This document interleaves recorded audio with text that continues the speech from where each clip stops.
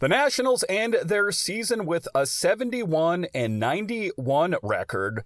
That's good for last place. That doesn't seem too good on paper, but it is a vast improvement over last year.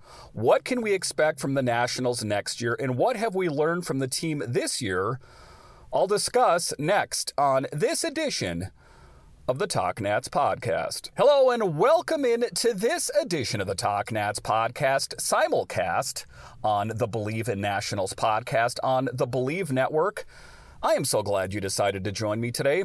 As always, this podcast is free and available on all the major platforms. My name is Dan Holme. You can find me on Twitter. It's at DanCaps218.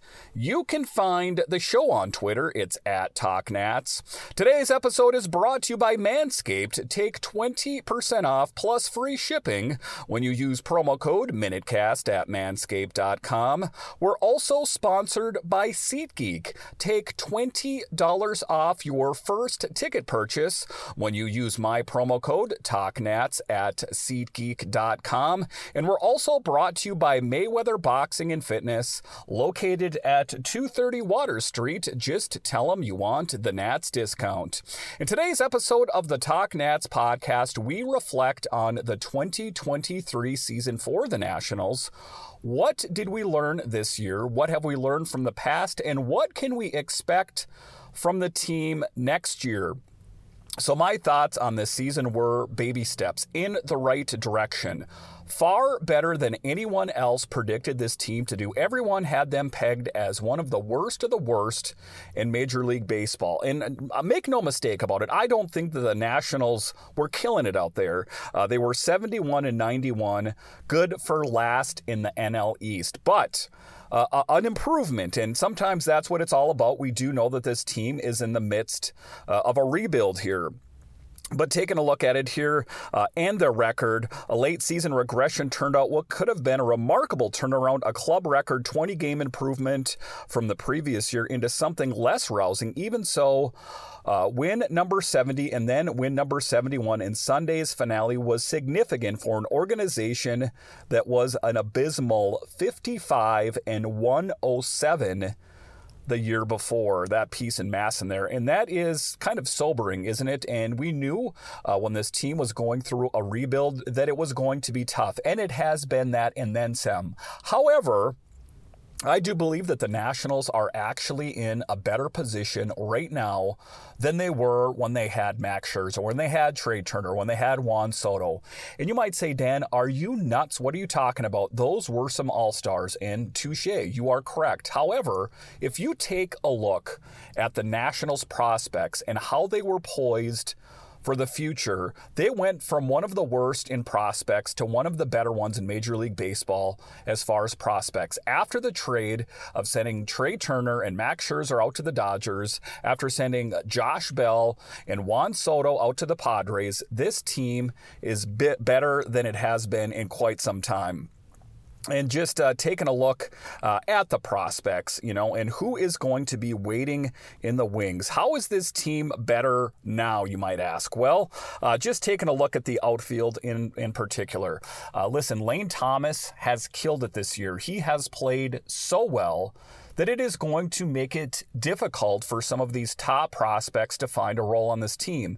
I think that, you take a look at Dylan Cruz, you take a look at James Wood, you take a look at Elijah Green. We saw flashes of great things for some other players as well that filled in the outfield. Lane Thomas in particular has made it difficult for some of those players to get a spot on the team next year. I do think that if Lane had a down season this year, that it would have been, pretty much a given that one of those young prospects would have gotten called up and would probably be playing in that position. And that still might happen, but I do think there are other positions more likely. If you take a look at the center field position, for example, Victor Robles, I don't know what to make from him. Even after this season has concluded, I'm not entirely sure what to make from Victor Robles. Listen, he was better this year than he was in previous years, but sustainability is what is key to getting a spot every day in the roster. Can he be that? I guess it remains to be seen. Then we take at the left field position as well. That, you know, it was plug and play with a lot of different players out there. You saw how Jake Young filled in. I thought he did pretty good, all things considered. Kind of came on strong towards the end. Far better, I think, than a lot of people had him projected to be. You know, one of the things that was, you know, a good thing about this season, I'm going to say, is that the players that were called up this season, for the most part, you know, filled in and did an admirable job. I think all things considered, they did a good job. We take a look at the Garcia demotion and then promotion back towards the end of the season. He struggled, but, you know, before he was demoted. You know, subsequently, that is why he was demoted. But he came back, in my opinion, as a changed player. And that change was positive. Listen, Davey Martinez said that he wanted for him to work on his consistency and how to be prepared every day as a Major League Baseball player, and that he needed to work on his game down in the minors. And he did that. He took the right steps to work on his game. I think that Luis Garcia is going to be the second baseman next year. You take a look at shortstop, CJ Abrams. Killing it. I absolutely love CJ Abrams. You know, listen, there was no bigger fan of Trey Turner than I was. Still a fan at the end of the day, even though he's wearing a different uniform. I still like his game. One hell of a player. But I was more upset about Trey Turner getting dealt than I was about Max Scherzer or any of them. I loved his game that much. I even own one of his Nationals jerseys, for God's sake. And, you know, those things are a couple $100 investment, so you definitely have to be a fan, and I was. But you take a look at what C.J. Abrams has done. Listen, I think the ceiling on C.J. Abrams is actually higher than Trey Turner's. He has done nothing but kill it. I mean, were there brief, you know, gaffes with him at the shortstop position? Of course. Were there some high and low points for him when he was batting? Of course. But what did they do? They kept believing in C.J. Abrams. They put him on that top spot in the lineup. Killed it. I absolutely love what C.J. Abrams brings to this team. There's no worries about him for me. You take a look at the third base position, that is a little bit more questionable. We had Candelario. He was dealt out of the team. We saw Vargas over there. We saw something that surprised me immensely, is that Kieboom, all things considered, played a lot better than I projected. Listen, I always dubbed him as the Carter Kieboom experiment because I believed him as an experiment, ultimately never living up to his potential. He made me wrong this year. He actually played a lot better than I thought he was going to, and that was refreshing for me. What is his future on this team? You take a look at the third base position. You have Yohandy Morales. You have Brady House. Two young prospects that will be great options for the Nationals at the third base position. An abundance of wealth. I like options. I don't like to have one guy at one position. I like to have options, multiple options, and the Nationals have that. The question for me now, however, is how do they proceed with Carter Kieboom? I think that, you know, all things considered, he played rather well. He's going to have to prove himself in spring training, as they do have viable options. And if not for him, you know, Vargas, he did a good job over there. We saw what he did over there. So it is putting them in a difficult position on how to proceed in the future. And, you know, you've seen certain players plugged and played throughout the lineup.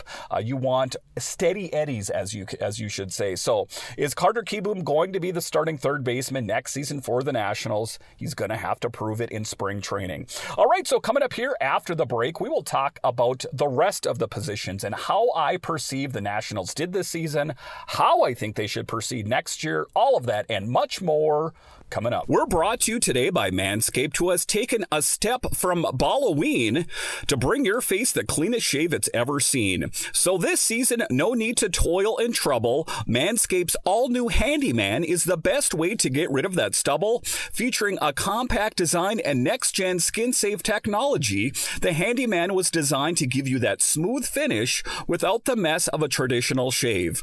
Get the sweetest treat this Halloween by going to manscaped.com. Manscaped.com and use code MINUTECAST for 20% off plus free shipping. And for my Wolfman with a little more scruff, Manscaped's Beard Hedger Pro Kit has everything you need to tame your mane. This cordless trimmer has a rotary wheel that gives you 20 hair cutting lengths, all with one guard. So no more drawers full of extra add-on, one collecting cobwebs. That's right, your Halloween costumes may take effort, but beard grooming doesn't need to when you can get 20 different beard lengths, all with one guard. The Beard Hedger is a high-tech piece of art in a travel-size package with a long-lasting battery, universal charging, and a strong motor. There's no trick with this treat. Manscaped has you covered. Get 20% off and free shipping with code MINUTECAST at Manscaped.com. That's 20% off with free shipping at Manscaped.com and use promo code MINUTECAST for a look as sweet as candy. Get yourself the handyman from Manscaped.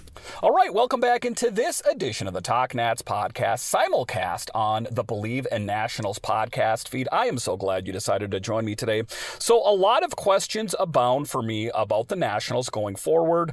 Some of them I think I know the answers to. Again, if you have been listening to this show, I've addressed some of the positions in the outfield. I've talked about some of the infield positions. Let's next talk about first base. Dom Smith. Pretty good, all things considered. I wasn't quite sure what to expect from him, but a leadership role he took on, I do believe. Just on how he's played out there, that he has held certain players accountable. And again, he is that kind of elder statesman on the team. I like what he brings to this team. Not always real consistent, but he overall, I'm going to go ahead and say that I think that position is his until, unless they make some sort of acquisition in the offseason. I do believe that Dom Smith is going to be the first baseman. You take a look at the catching position. That was addressed before. We know that Keibert Ruiz got locked up to a long-term deal. I love it. I think that he has a lot of promise. And one of the unique situations for the Nationals is they have a good option. They have a 1 and a 1A, in my opinion. Yes, I'm not going to say an A and a B. I actually believe it's a 1 and a 1A, where you have Ruiz and Adams, both really dynamite catchers. Can they work on their game a little bit more? Yes, I think they could probably frame things up a little bit from time to time. But listen, they're both young catchers. We have seen a turnstile at the catching position over the years for the Nationals. I think the Nationals addressed it. I think Ruiz, of course, is going to be the starter, and I think that Adams is going to be the backup. However, I would like to see more opportunities for Adams to get more at-bat time, even if he has to be the DH, even if he has to play, potentially at a different position. And I know a lot of people hate when I say that because it was toyed with the idea of him playing at first base. And people have told me, listen, you can't just pick up first base like you're picking up something casually. You got to learn it. I get all that. But if they, get him some reps, maybe in spring training, I don't know. I'm not saying that is a solution. It's just something that I've toyed about. The guy is built like a brick, what, and every time that he's at bat, he's got pop in his bat. I think that he has a really great ceiling, and I think, I'm expecting more and more from him. All right, as we take a look at the pitching positions for the Nationals, starting in particular, Patrick Corbin, a bit of an up and down season, all things considered, and it's hard to know, what to expect from him in the future. You take a look at Adon. He had flashes of greatness on this team. Is he going to be the solution for this team? It's hard to say for sure, but there are some players to know, of course, about Cade Cavalli, Mackenzie Gore, two, kind of unproven players. Cade Cavalli, we know the issues that he had where he had to have surgery. And Mackenzie Gore, the guy that kind of overthinks everything. I think that, potentially raw. It's a bit raw talent. There are not a lot of, answers for me on the starting rotation. There are potential pitchers that are going to be on the rotation. It's going to be interesting to see who shakes out, who is going to be on the national starting rotation. It is going to be my belief that they will make some sort of acquisition for some sort of veteran on the team. We saw how Williams struggled. He did not live up to expectation or, potential ultimately. And we saw what happened with Strasburg, hanging up the cleats for the last time.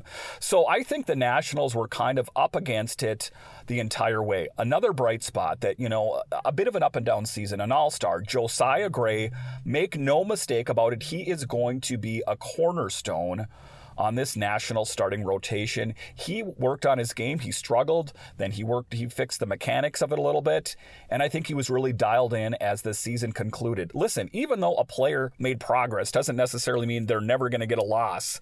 But all things considered, I am happy with how this team is sitting. All right, once again, I want to thank you for joining me on this edition of the Talk Nats podcast. This podcast will continue in the off season, and I hope you stick around. Thanks for listening.